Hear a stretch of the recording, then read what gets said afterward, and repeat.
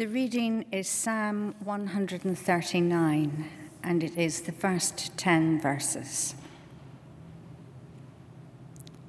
You have searched me, Lord, and you know me. You know when I sit and when I rise. You perceive my thoughts from afar. You discern my going out and my lying down. You are familiar with all my ways. Before a word is on my tongue, you, Lord, know it completely.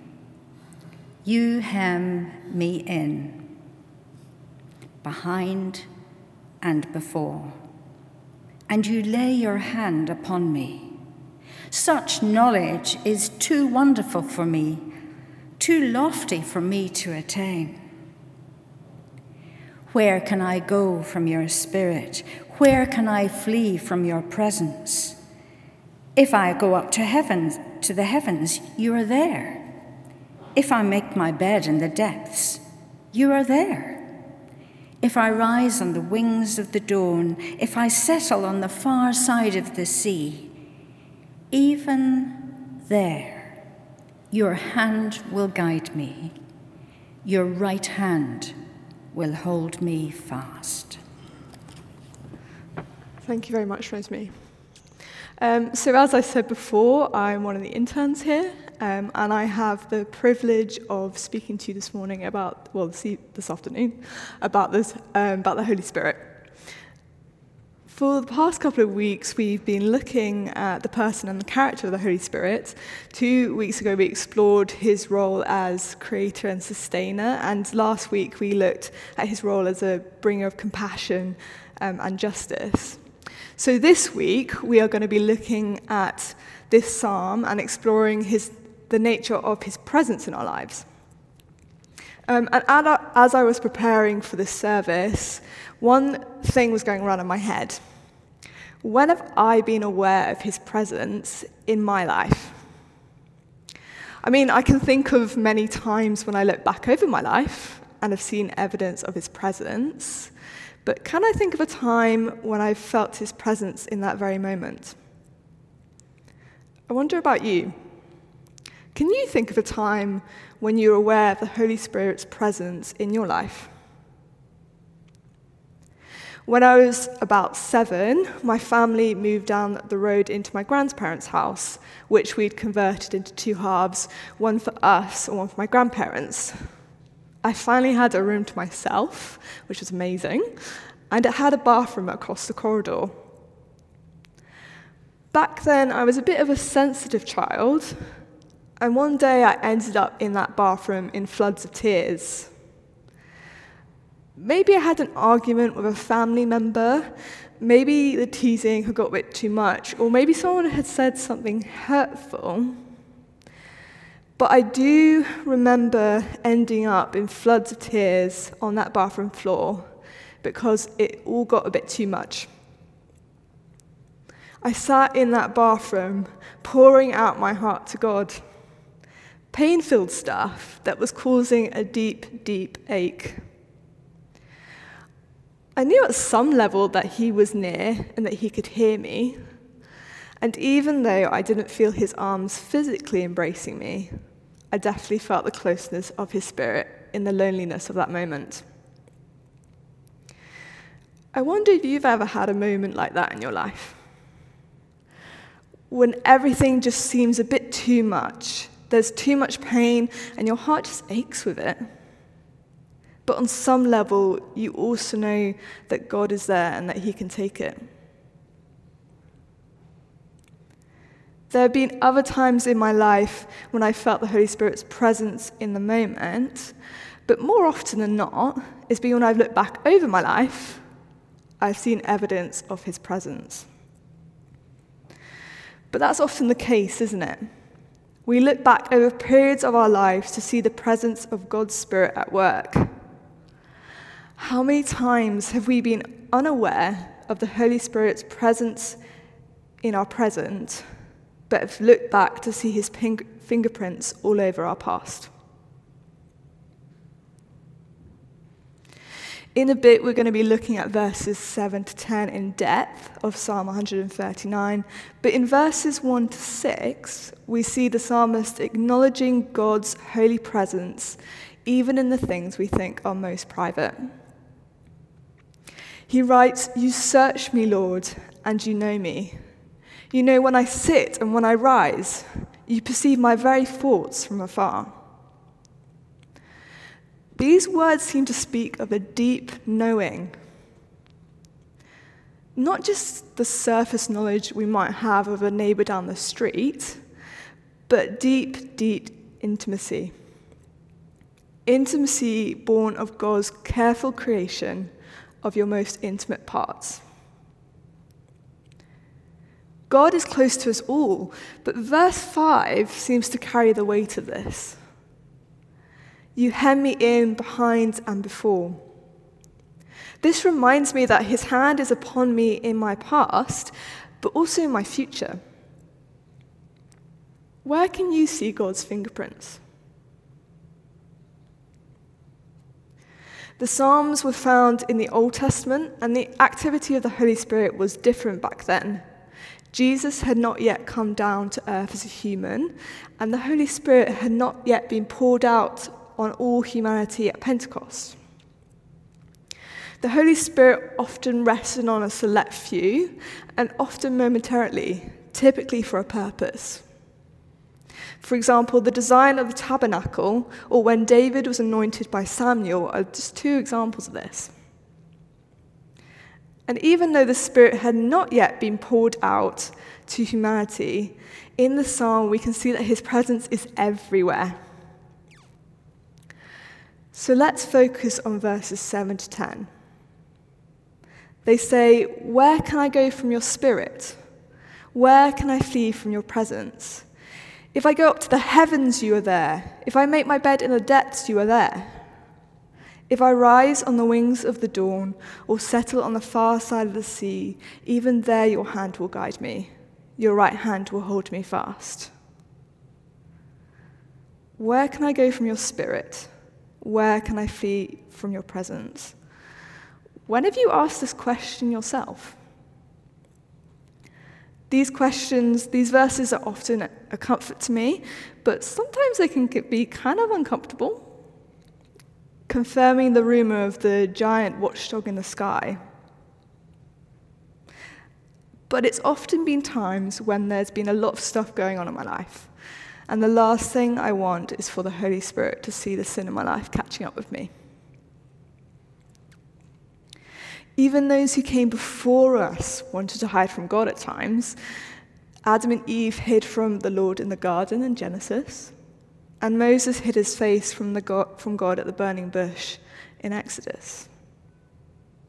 Jonah ran away from God's calling as fast as the winds could carry him, and he ended up in Nineveh anyway, after a few days of an uncomfortable ride in a whale.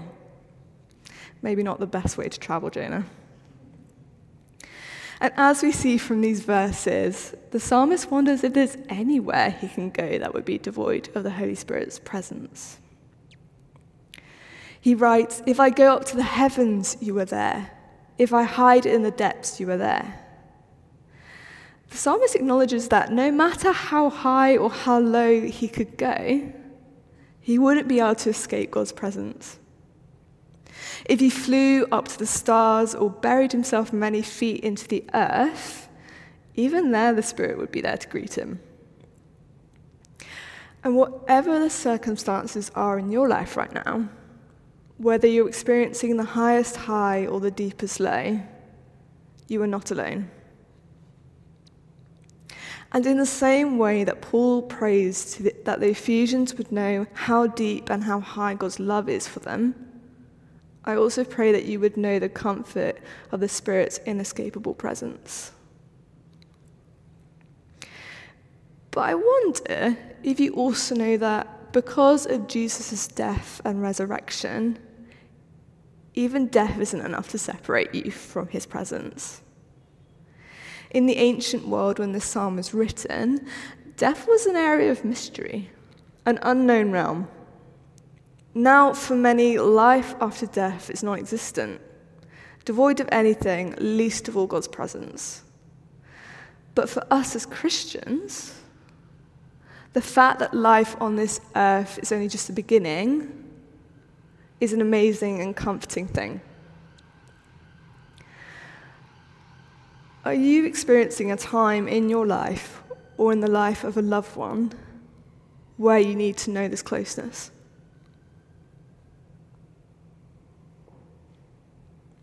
Verse 9 says, "If I rise on the wings of the dawn, if I settle on the far side of the sea, even there your hand will guide me, your right hand will hold me fast." So the psalmist knows that God's Spirit dwells in the heavens and in the depths, but we also see that in verse 9, he knows that he can't escape God's presence no matter the distance he travels.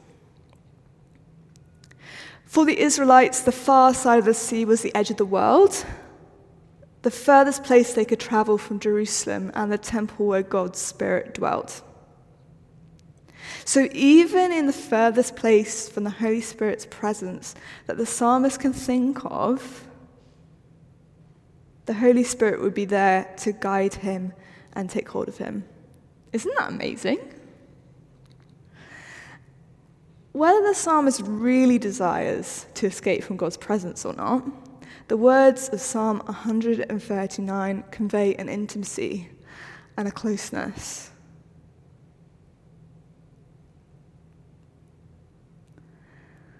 Probably, he isn't just present everywhere, but he's also close. Probably the closest someone will ever be. And because of Jesus, he lives in our very hearts. He's closer than the breath that we breathe. We have access to him in a way that Moses only longed for when he said to Joshua, "I wish the Lord's people were prophets, and the Lord would put his Spirit upon them." This gift of intimacy with our Creator is a privilege, and it's really special. The God of the universe knows you, he sees you, and there's nowhere that you couldn't go that he isn't already there. I'm sure for me and many others, this is a comfort, especially in times of need. In that bathroom of my childhood, the Spirit couldn't have been closer to me. However, I also think of many around our world who don't yet know the Holy Spirit intimately for themselves, but need these words. I think of those who are still in Afghanistan, who are under such oppression from the Taliban, or I think of those who are still in Ukraine, who've lost loved ones from the latest school bombing, or I think of those refugees, millions of refugees, that have been displaced from their homes across the world. Are you experiencing a time, maybe not like this, but in your life or in the life of a loved one, where you need to know the closeness for yourself? Maybe you're experiencing a really hard time right now, or maybe life is going great. Whatever your circumstance looks like right now, in this very moment, the Spirit is close to you. But maybe you're in a situation where you're really struggling to feel his presence. Or maybe there's just so much going on in your life right now that is distracting you from his closeness. But as we've seen today, the Holy Spirit is everywhere, and he's close. Are you aware of his closeness? What can you do to help yourself be more aware of his presence today and every day? As I said before, after school I had the privilege of spending 6 months in America with the mission organization YWAM, or Youth of a Mission. During that time I had many great experiences, but one of the most impactful was spending time with a bunch of Christians, all there for one thing: to know God intimately for themselves and to make Jesus known to others. Before, I had been aware of God's presence in my life at points, but it wasn't an awareness that came naturally to me. But I came away from that time with a new and fresh awareness of God's Spirit's presence in my life, one which hasn't left me since. Something happened during that time to shift my perspective, and I think part of it was the time I spent in God's Word, in interceding for others weekly, and around just other Christians 24/7 for 6 months. Now, you probably don't have the time or the freedom to go halfway across the world to be a missionary with YWAM for 6 months, but as we've seen this afternoon, you don't need to. He is everywhere. So no matter where you are, he is close, and we have a chance to experience his presence freshly today. Of course, this will look different for everyone, depending on personality, season of life, and how best you connect with God. But is there one thing you might be able to fit into your routine? Maybe it's committing to reading a chapter of the Bible every 3 days, or listening to it being read out loud on your way to work. Maybe it's committing to talking to God before you go to sleep each night, or praying for 5 people as you weed the garden. Or maybe it's taking a few hours away from your phone or the business of life to enjoy God's creation and retune your spirit to his gentle presence and your ear to his voice. Maybe something else springs to mind. But whatever you end up doing, just remember that he loves you, and he's close to you wherever you go.